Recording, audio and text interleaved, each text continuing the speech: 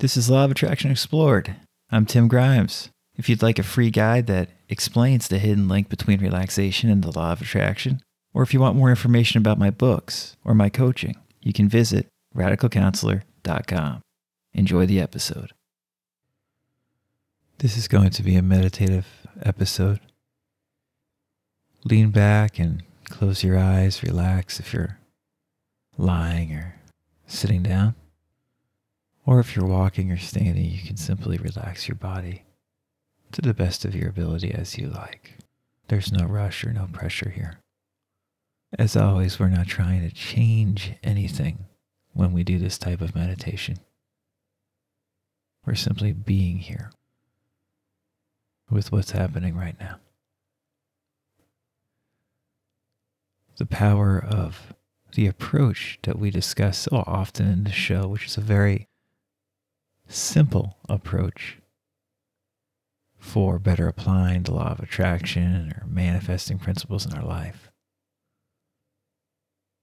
is one simply of being in the present, relaxing into the present, relaxing into abundance, as I like to say. The inherent abundance that is here right now. That's always here, and that we have a tendency to overlook. But the truth is, we can experience now over and over again. Right now.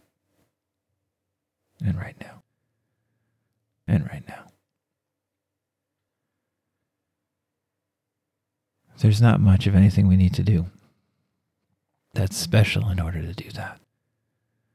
And just by experiencing this moment again and again, we feel more of a sense of ease, a sense of inner relaxation, a sense of peace in our life.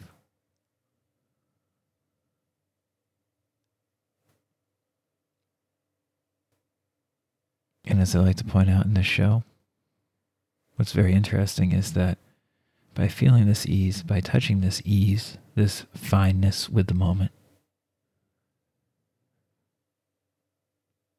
by becoming more intimate with it, it seems like not only our mental state improves, but our external life can improve as well. That perhaps is the closest we can get to a direct link with relaxing into this moment, connecting it with these law of attraction ideas. And today I thought we would look at one of these law of attraction ideas, or law of assumption ideas, as people who are into Neville like to call it, that is so interesting and is discussed a fair amount, but in a way is never discussed enough. And that simply is to view something you want as having already happened, already having been accomplished. A phrase we often hear is, "It is done." It is done.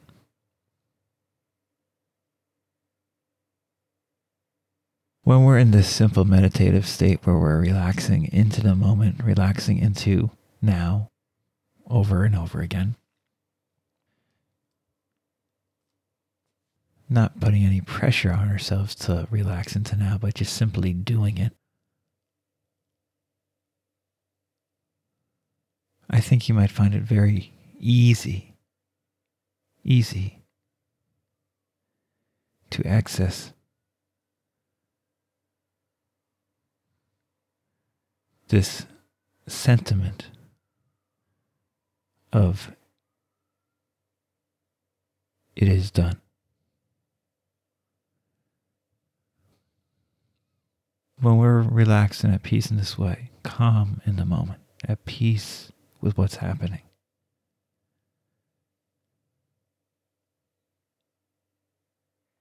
isn't it done?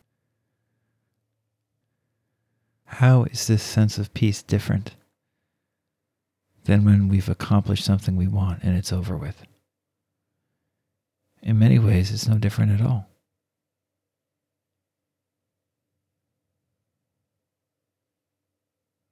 People like to say it is done or it's finished. Neville like to say creation is finished.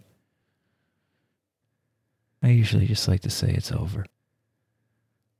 Not creation. I don't know anything about that. We don't have to get theoretical and talk about what we're creating or not creating. I can tell you viscerally right now, in this moment, it's over. And I have a feeling you can feel that.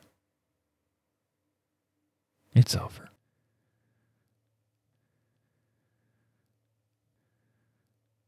Whatever could you be lacking? It's done. It's over.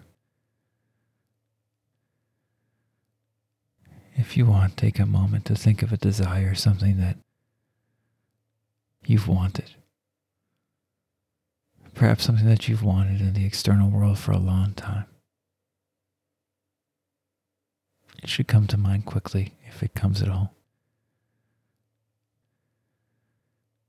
And now just realize the truth of right now.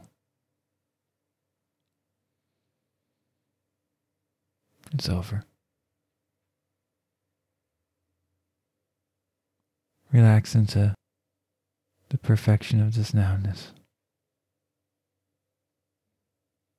How could it not be over? What more could you want than right now? It's over. We pretend the whole day it's not over and we suffer because of it, but then, right now, when we stop pretending, hasn't it always been over? What do you really want? If it's always been done? What do you really need to do? This makes no sense intellectually, but viscerally I think you feel it.